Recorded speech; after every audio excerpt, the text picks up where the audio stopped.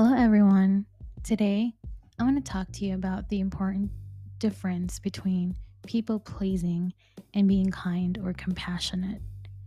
Many of us have been taught from a young age that we should always put the needs of others before our own. We believe that saying yes to every request or demand is the right thing to do. However, I'm here to tell you that people pleasing is not being kind or compassionate.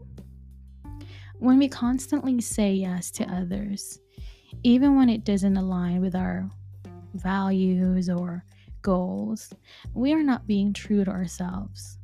We are essentially betraying our own needs and desires in order to gain the approval of others. And this is not kindness, but rather a form of self sabotage. Additionally, when we are constantly people pleasing, we are not truly helping others. In fact, we are often enabling their unhealthy behaviors or expectations. By saying yes to everything, we are not allowing them to grow and learn from their own mistakes or challenges. For me, true kindness and compassion involves setting boundaries and saying no when necessary.